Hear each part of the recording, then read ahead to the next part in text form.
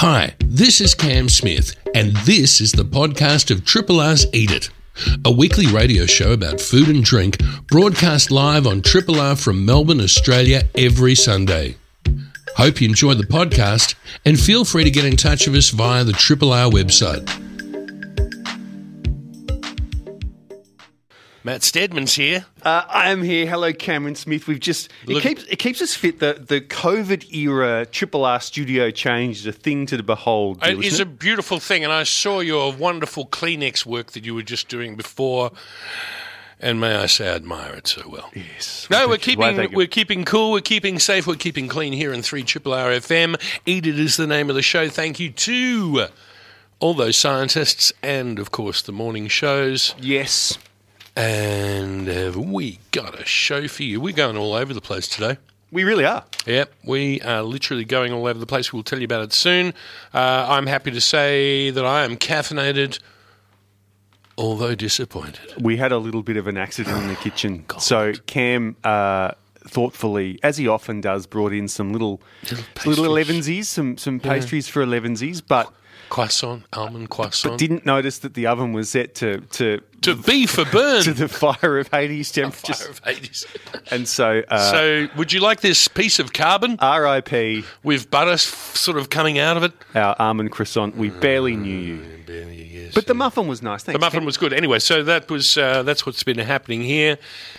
Big news, folks. If you've just woken up from a trance, if you've been out, if you've been on a drug-fueled binge for too long and you've just come to, Matt, you have news from Dan Andrews. Yes, so look, most Australians have been glued to the press conference. It's probably not, well, most Victorians. Victorians are Probably not. People in Cairns don't really care. couldn't give a rat's. No, but the good news for hospitality is the restrictions are easing once again. Yes. And I can't recall the date because I only heard it on my way and I didn't make any notes. But very soon, caps on hospitality will ease significantly. So no cap on patron numbers anymore, and it'll just be 1 to 2 square metres. That's right. Yes. For places with over 25 people, which effectively means hospo can get back to, in inverted commas, normal.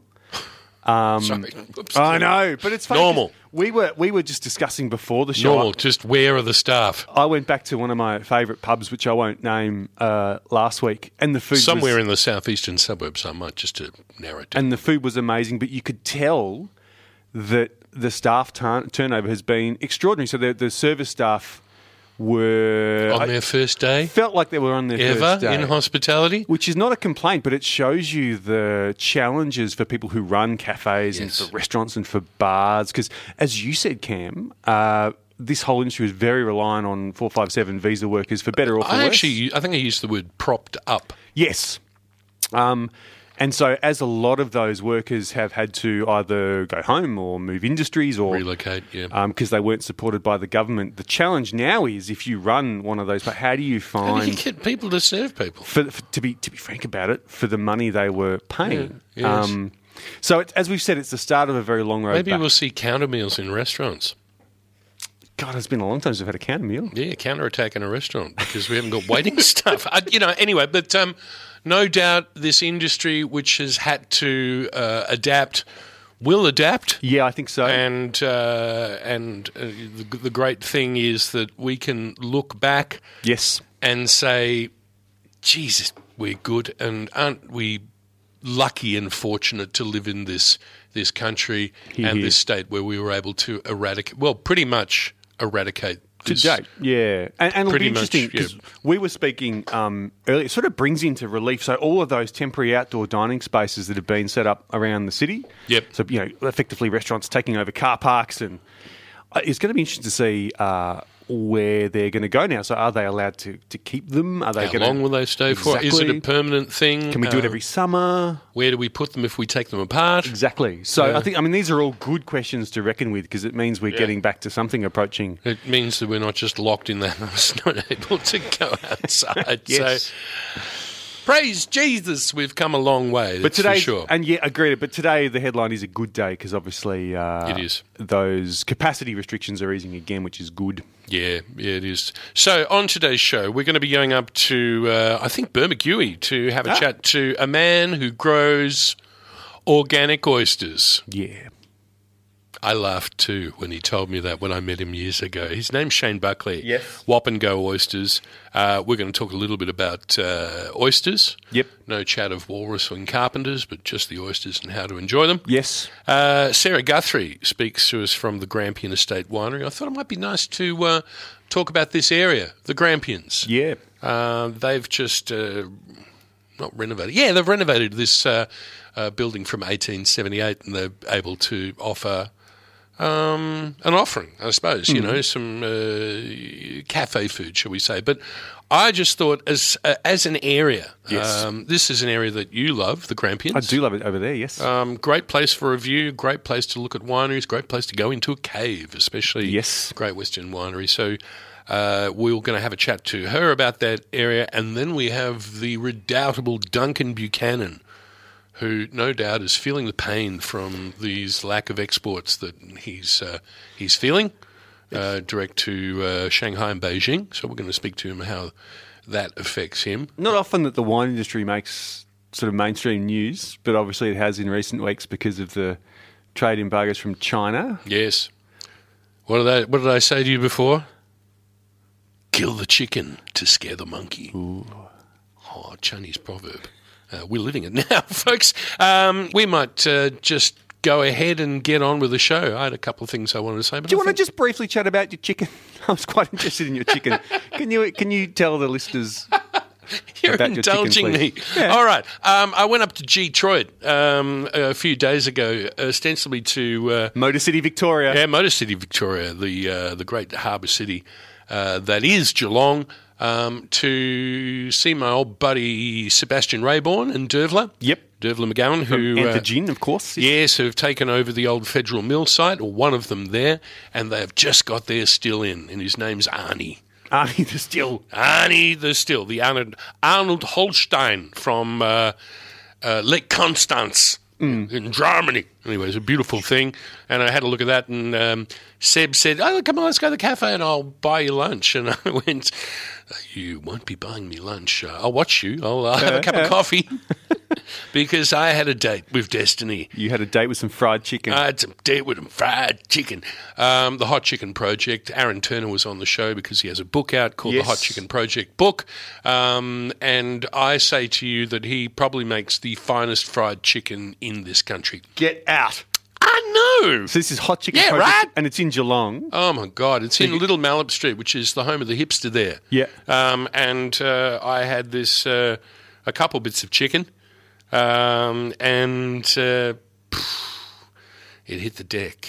You got to wait for it to cool down because it has a very. Oh, yeah. But it's crispy and crunchy and so had some turnip greens with it and a Sailor's Grave Down She Goes beer.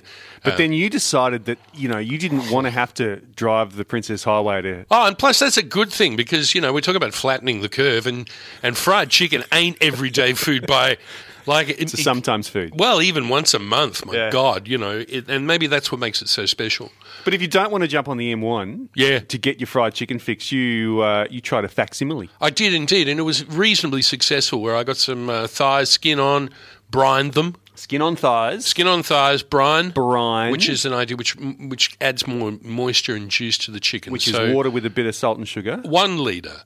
2 tablespoons of salt, 2 tablespoons of sugar. You can add flavouring to it. I put a little bit of allspice And you just a little bit of butter. chuck your thighs in there. Well, place them gently, because otherwise you get brine everywhere, and you might get salt water in your eyes, and you might weep. But then cover it in the fridge for 2 hours. Bring them 2 out, hours. pat down, Yeah. and then I made a spicy flour sort of coating. Yeah. Bit of chili, bit of oregano, smoked paprika, onion powder. Very, very important. Yes. That's a big one. And just chucked it in the oven. So normally you deep fry that, of course, but you did not. Oven on. I don't own a deep fryer No. for a very specific reason that I am trying to, back to the curve. Anyway, put them in there for about, it was about 30 minutes. Yeah. And it was pretty good. Crispy? It was pretty crispy. Nice. And it was good. So, but if you ever do get down to Geelong, if you like fried chicken, you got to do it. This is a podcast from Triple R, an independent media organisation in Melbourne, Australia. Triple R is listener-supported radio and receives no direct government funding. If you would like to financially support Triple R by donating or becoming a subscriber, hit up rrr.org.au to find out how. You've got to turn your mic on there, Cam. There we go. Triple R is the station you are on. Beautifully well-oiled machine that we're running. Oh, my God. We've only been doing this for a couple of footy seasons now. We're still getting the hang of it. Using the magic and the power of the phone, we head up the coast, past the border, round the bend, and I think we're in Bermagui, are we not? Shane Buckley, do you read me? We are indeed, Cam. Good morning. Oh, God, it's working. This is awesome.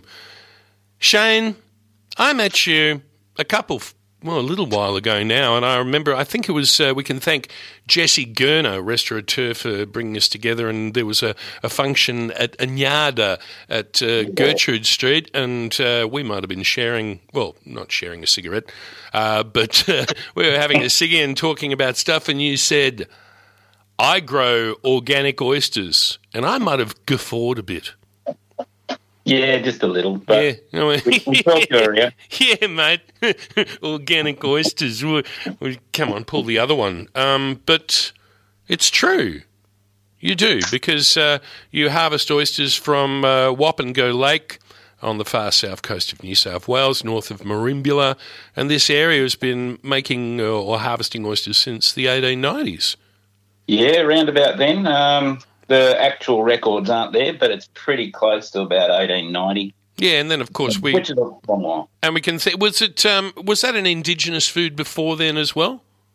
Oh, definitely. Yeah. You know? So, and then we can say that. Oh, yeah, and there've been oysters eaten there for probably about the last 60,000 years. Yeah, roughly. Yeah. So these the whiteys, the Johnny Come Latelys have come there, but you bought the place, I think in 2007, and then in a 6-year transition, you changed the way that the oysters were grown and harvested, much to the betterment of the environment.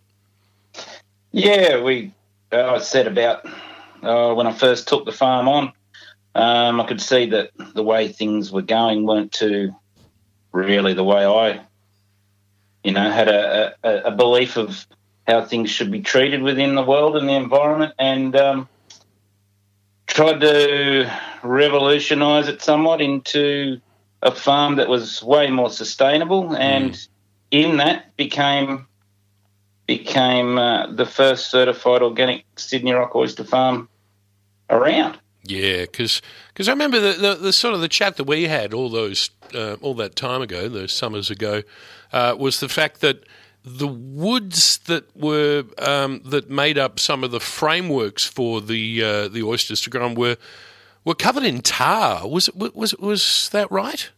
Yeah, the sticks that they caught the oysters on back in the day. They were hard wood, and then they were dipped in hot tar, which preserved the wood from the marine borers that are in the water, and then the oysters caught on that, and then they grew them out on, and then knocked them off the sticks and culled them apart. And obviously, in that process, there was still tar stuck to the oysters, and I just found that a little challenging to send off to people. Yes, and especially some people like to, unfortunately, cook their oysters. Yes. And if you can imagine cooking oysters with a little bit of tar still stuck, then it wasn't the most optimum thing for preparing your food. No, it'd mess with your Kilpatricks, wouldn't it? Jesus, what's that? What's that tar smell, Dal? Tarry oysters. Yeah, it's not. This ain't the castle. That's for sure. And by the happenstance that came with you changing your ways, and we should probably describe what you did to change it, was that environmentally, all the seagrass came back from where you are. Yeah, well, the old infrastructure had to be housed on post and rail in the water, and then that shaded the bottom heavily. So what happened was the grasses were depleted from the areas where they would have been naturally prevalent. And we found that once we pulled out all of that fixed infrastructure, the seagrasses adapted and came back, and now they're flourishing on the bottom, which is absolutely wonderful to see because it's such an amazing habitat for all of the small critters and the baby fish, and also helps, increase the nutrient and the algal growth, which then benefits the oysters because they have a better variety of food and a lot more proliferation of it. So they hold their condition better, they grow better. So it was a real no-brainer, actually, because we're doing the best for everything by pulling out all of the old gear. And what we've done is replaced the infrastructure with a floating gear, so it sits on top of the water, and their oysters are in the water all the time feeding and growing, and they move with the tide and the wind. So the light is always getting to the lake bed, which keeps the natural grasses flourishing as they are at the moment. And free filter, because it's the life of the oyster. What do you do? I filter and eat. That's my raison d'etre, shall we say. The great thing is, though, that another thing that, made me go, when we talked and we were not sharing that cigarette again, I say that we didn't do that, but was the fact that your surroundings are pristine and beautiful, and that was one of the things that led to the organic certification as well, yeah. Yeah, for sure. I mean, the basis of the whole thing is water quality, and fortunately at Wapango where we farm, it's the highest water quality in the state, and from that, because we're surrounded by national parks, and the only real industry that is affecting the lake is us in cultivating oysters there. Yeah, we're the biggest impact. And there's no forestry that happens in there? Not anymore, no. It was awesome. The state forests were. I mean, there was a lot of argy-bargy about this back in the day. But, I imagine so. But finally, national parks have taken over all of the state forests that surround the lake. So we're completely encased with national park now, which locked down. Because fantastic. Because, we have problems here in this fair city, the glorious Prague of the South, as I call it, in the fact that there is still logging that is happening in our catchments, but that's for another conversation. Let's so that's your product, and there also I want to touch on how's the business going since lockdowns and COVID? How have you had to adapt? How have you been affected? Yeah, look, it's been a tough road. I mean, it started for us back in December last year when the bushfires began, and we had 6 weeks of intense fire activity, and 5 evacuations, and so we were pretty flat out for a long time, and then which was hard because it was a heightened level of anticipation and preparedness, and that was pretty taxing. But then, following the fires, we had some floods which were pretty intense. And, oh God! Yes. Yeah. So then we've had it all. So you've had all 3 riders of the apocalypse. And from that, we had a lot of burnt material entering the estuaries down here. So we had to go into a high monitoring phase for algal blooms. Yes. Because of the nutrient load, a lot of phosphorus coming down from the burnt material. So fortunately, nothing eventuated out of that other than gathering a whole lot of great data. And then... yeah, we're just about to start back up again. I think we've had 3 full commercial harvests since July last year, and then COVID hit, and that just knocked everything on the head because my business particularly, we're our own wholesaler, so we sell direct into restaurants and direct to the public, and so 75% of our business was just turned off overnight. Fortunately, the issue with that for us was not that it didn't hurt any of the oysters. Was that the oysters are still there growing away happily.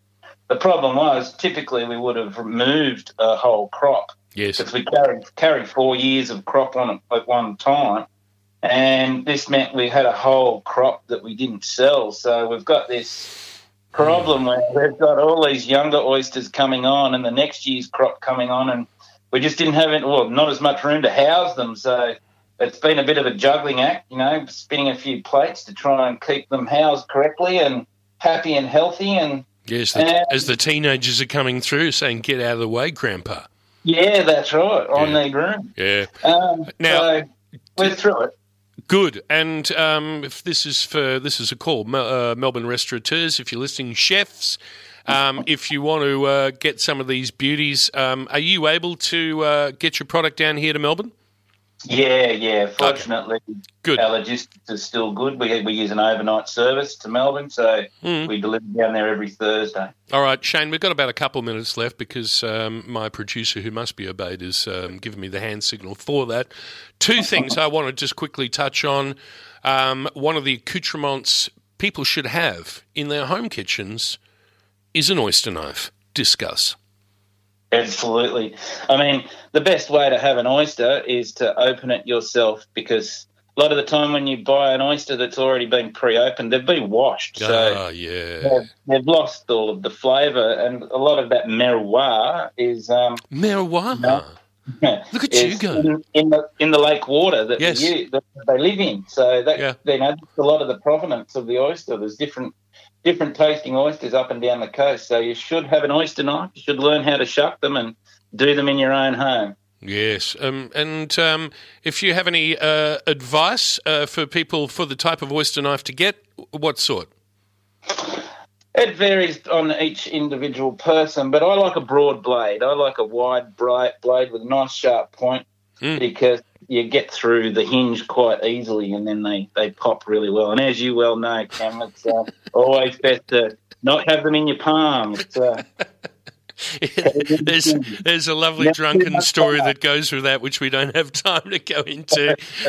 But, I will never forget you going, too much palm.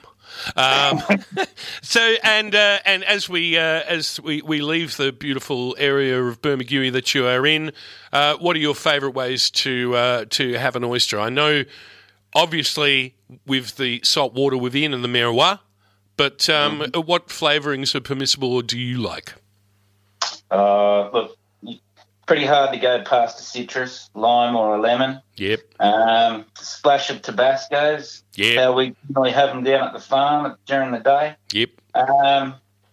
But, look, citrus really lifts them, especially when they're in the condition that they are at the moment. They're quite sweet and they've got a high fat content, a good fat content. You want acid. You want some acid. Yeah. Absolutely. I'm a big one for the shallot vinaigrette, where you do a Brunoise. Oh, Matt's doing thumbs up. Fine Brunoise of shallots, a good grape vinegar. Don't you, skipping girl? Is a ripper. And you know which I also reckon is valid is the Japanese oyster shooter, where you mix a little bit of rice vinegar, mirin, soy, and wasabi. And pickled ginger. I reckon that's really good. We had a bar here in Bermagui for a while, and we were doing wasabi, soy, and pickled ginger. Absolutely fantastic. It rocks. Well, look, we better go. Unfortunately, we're going to have to leave you. Shane, I look forward to seeing you sometime, mate. It's been a while, and here's to what you do up there on the coast. Congratulations on your beautiful Sydney Rock oysters from Whop and Go Oysters. Look up the website if you want to put an order in. Thanks, guys. Well done. One more. Can mere mortals get them in markets or anything like that? Are you in any markets? No, just through our website. Okay. If you contact me through our website, we can have a chat about how to get them to you. Beautiful. Shane, thanks for taking the time to speak with us. Look forward to seeing you soon. Enjoy. Thanks, guys. Bye. Shane Buckley from Whop and Go. You're listening to a Triple R podcast. Discover more podcasts from Triple R exploring science, technology, food, books, social issues, politics, and more. To listen, hit up the Triple R website or your favourite podcast platform. You are listening to 3RRR. We are now heading off to the Grampians, to Grampians Estate Winery, where we have Sarah Guthrie here. And we offer her a huge good afternoon and thank you for joining us. Oh, good afternoon, Cam. How are you there? Now, just let us know whereabouts in the Grampians are you specifically? Our cellar door is at Great Western, and it's located right on the Western Highway. So it's on the Ararat side of Great Western, and it's right on the highway. So you can't actually miss it. Yeah, it's just a little bit before the town there. Traditionally, you have been sheep farmers around the place, but also winemakers of some renown. I'm very intrigued about that sparkling Burgundy that you've got. That sounds absolutely delicious. Well, it's a perfect accompaniment to the turkey on Christmas Day, but we also say perfect to drink any time of the year. Yeah, just and certainly as a celebratory drink. It is a good one, although if you think about drinking it all through Christmas Day, I would say to you, maybe not a great idea. No, it mightn't be quite productive enough for the lead up to Christmas. But we have a range of other wines as well. So we grow most of what we sell, and we source some other great varieties from a local grower. So we grow the Riesling, Chardonnay and Shiraz at two different vineyards. Yes. And our friend who has a small vineyard over the hill, he grows Tempranillo and Grenache, and we sell an interesting blend called the GST, which is a Grenache, Shiraz, Tempranillo blend, and my husband assures me you get 10% more. Boom, Tish. How does that come out? Because obviously that's a play on the GSM, Grenache, Shiraz, Mourvedre. Yeah, Mourvedre. That's a bit easy to say. So that sounds like a very interesting blend. Well, it's proved to be very popular. Yes. It's a lighter style drinking red, and I think we might see more of those European red grape varieties in wines in Australia because of the rising inevitable temperature changes. With climate change, and those varieties really like a bit of heat because they're grown in Italy and Spain. Yeah, and the Portuguese ones as well to have a little bit of a look at too.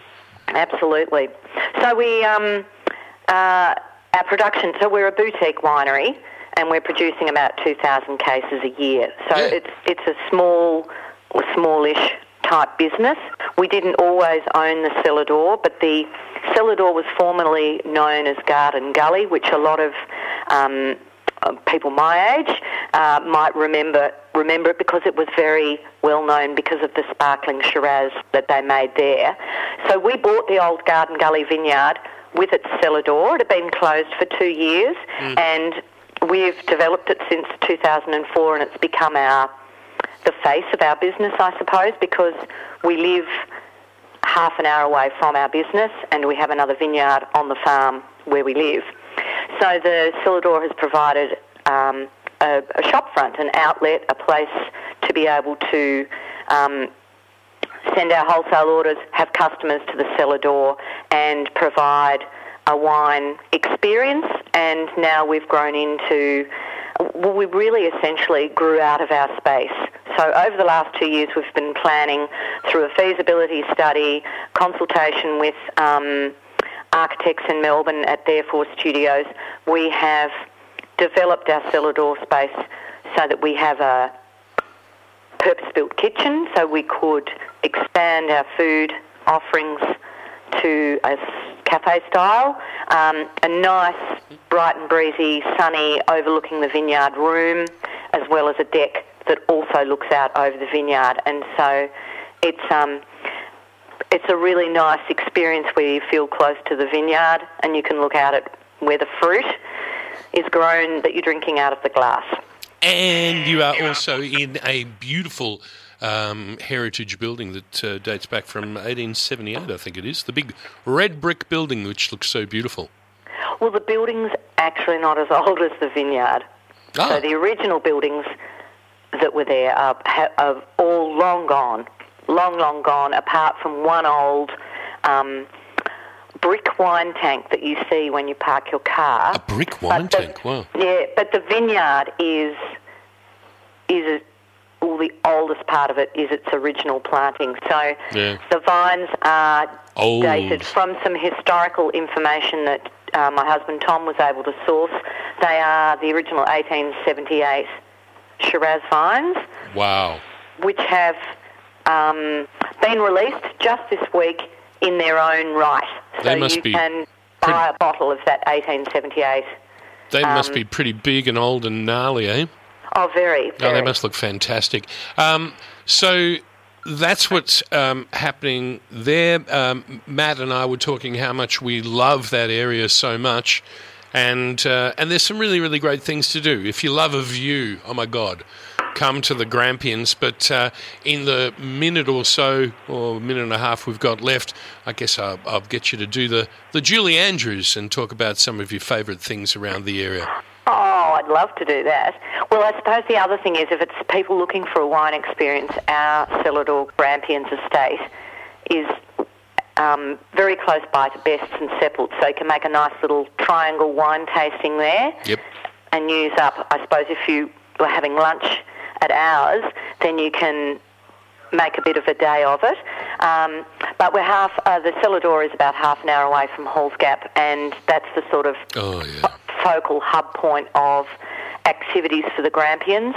But I suppose no visit to Halls Gap is complete without taking in Barocca Lookout, Mackenzie Falls, Reed's Lookout. Reed's Lookout is, as children, we knew it as the jaws of death, because that's what it looks like when you visit it. Juts out over a great sort of chasm in the Grampians there. And the other favourite sort of hike that people do is the Pinnacle, just because it's got such extensive sweeping views of Halls Gap and the valley and Lake Belfield. And I think they're the key things that draw people to Halls Gap, but I think there are traditions where people have visited Halls Gap year after year, and so they love going to the Kookaburra restaurant. There's a brewery in the main street now called Paper Scissors Rock. There's a specialty wine store run by Simon Freeman, who's got a vast knowledge of wine, and so you can do tastings with him and you can purchase. He's got wines of the world, and also he's got every local wine produced in our region. Wow. Almost. So there's lots and lots to do. Great producers around the area. And as I was talking to you off air when we got this organised a couple of days ago, one of the things to do is to, if you can, stay overnight and then look up at the stars, because the night sky around there is just truly sensational. Thank you so much, Sarah, for having a chat with us. Lovely, Cam. And we do have a great wine and food event every year in Halls Gap. Generally, it's in May, and we're fingers crossed that it'll go ahead in 2021. We look forward to reading about that. Thank you very, very much, Sarah. Bye-bye. This is a podcast from Triple R, an independent media organisation in Melbourne, Australia. Triple R is listener-supported radio and receives no direct government funding. If you would like to financially support Triple R by donating or becoming a subscriber, hit up rrr.org.au to find out how. If I turn this all the way up, we might be able to hear Duncan Buchanan. Hello. Oh, hey, what were we all worried about? Yeah, as I was doing about nothing. I was doing the cutthroat move, which is this is the full panic mode here on 3RR. Did you enjoy your little sting? Did you get to hear it? He wouldn't have heard it, no. No, I didn't. I was busy listening to you going, hello, Duncan. Hello, Duncan, help, help. Are you there? Thank you. Writing that Schadenfreude special, thanks very much. We wanted to start this interview off with, so I guess what's been happening has affected all those exports of wine that you've been doing. Yeah, well, I don't export a whole stack myself. Like, my own label's relatively small. Actually, it's tiny. Do you export? I was being facetious, I suppose. Do you export any? No, not at all. I'm lucky enough that the amount that I do, I can get rid of on the Mornington Peninsula and Melbourne. That's pretty much it. So I'm seriously tiny. But free kick again. So what are your labels that people can look out for? Oh, amazing. Yeah, come on. No, Proximo. Yes. Proximo, Pinot and Shiraz. Shiraz that I take in from the Grampians, as it turns out, Cam. And it did take me back. You're chatting with Sarah before. It's just that is a very, very special part of the world. It's just gorgeous. They've got old vines there, man. They do all over the joint. Like if they've got wines of the 1870s, the best have got some around the 1860s, and you see these things, and there's something quite humbling about walking past a vine. It's like, man, to think about the things that have happened on a global scale in that 140 in their lifetime, years. And they've just been sitting there every year producing grapes for people to make into wine. It is, and I was lucky enough. I used to run a vineyard over at Halls Gap.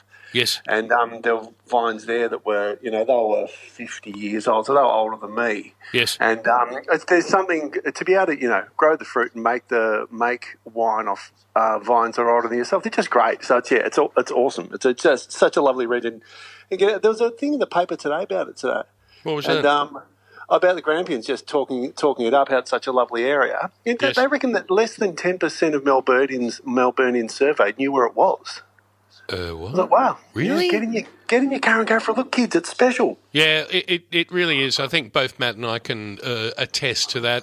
I love Halls Gap. Yep. If you can, apparently the drives, which is a fancy way of saying the caves of Great Western, are an unbelievable thing.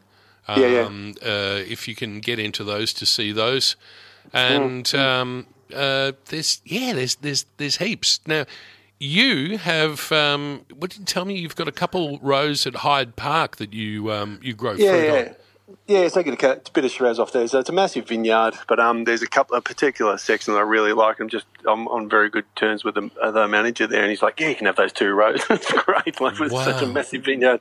And he just goes, "No, that's all yours." So it is nice to be able to sort of head out. Yeah, exactly. You don't take these things for granted. It's a great relationship, and I really like the booze I can make off there too. And what characteristics does the terroir and the aspect and all that sort of stuff give to those grapes? It's just that lovely. I remember Gary Mills saying he gets sometimes a bit of a meaty sort of lamby sort of a profile out of it. The fruit from out there, but lovely. It is still quite cool climate. You don't realise. You think Western Victoria is going to be hot and dry. It is hot and dry, but it's quite elevated. Halls Gap itself is at about 300 metres. Which you wouldn't think, but it is a fairly cool region. So you do get the lovely sort of finer, cool climate Shiraz, much more spice and that some meatiness, like as I said before. But it also depends on what you're going to do in the winery with it. I'd like to do a fair bit of whole bunch, so don't separate the berries from the bunches, leave them all together, which gives it a bit more tannin. But there's a million ways to skin that particular vinous cat. Yes. Yes, and just to contrast that, if we were in a hotter region, what Shirazes get a little bit more jammy and more fruit. Exactly, can do, but again, it all gets back to ripeness levels too. Yeah, so again, there's more. Do. Yeah, and you try. I don't know. I think as winemakers, we try to sort of let the regions express themselves, and that's what I was doing with Proximo. I want to do the wines that do well from that particular region. Yeah, so Pinot, and I'll be doing a Chardonnay from the Peninsula this year for the first time. Grampian Shiraz, and I think letting the fruit sort of speak a bit of the region for me, I think is important, and I think a lot of winemakers would agree to that too. All right, facetious comments notwithstanding. What are your thoughts on the Chinese? As I said, kill the chicken to scare the monkey. Yeah. As we sort of spoke about during the weekend, I think the most disappointing thing for me is there's been a massive opportunity missed for the world's biggest on-the-sea party. You've got 20 tons. You got 20 tons of rock lobster. 20 tons of rock lobsters in one container. There's Henschke Hill of Grace just overflowing on the other side. An ocean of booze, in containers that they can't unload. So I was like, strap the ships together, have yourselves a party, kids. Come on. Missed their opportunity. This could be like the trawler cruise up in the Gulf of Carpentaria when they get together with the factory ship and have a big party. Yeah, exactly. But Yes. it's very concerning. It's a massive muscle flex. There's no two ways about that. Yep. And it is. It does put a lot of people on the back foot. And it's, sure, there will be spots for this wine to go. It's not the only market on the planet, but it is massive for us on a dollar value. Okay, the volume that goes in there is significant, but the volume of wine going to the UK is much greater. It's almost double. But the dollar value on a per litre basis is really high. Like on average, the wines that go into the UK, they'll average about $1.58 per litre. This is just the value of the wine, okay? Yeah, okay. But the stuff going into China, there's up around $7.50 a litre. Yeah, because they weren't looking for Yellowtail.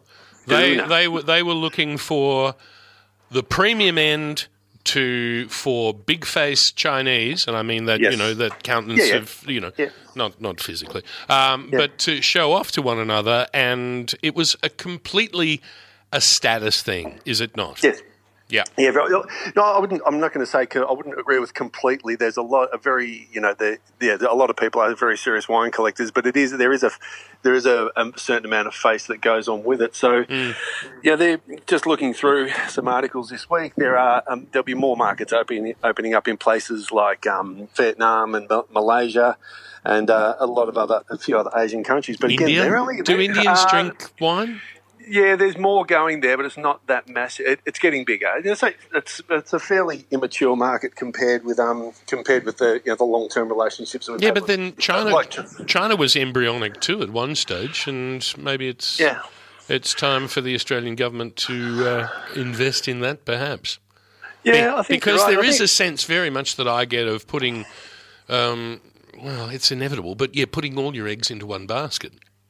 Yeah, and that's what's happened.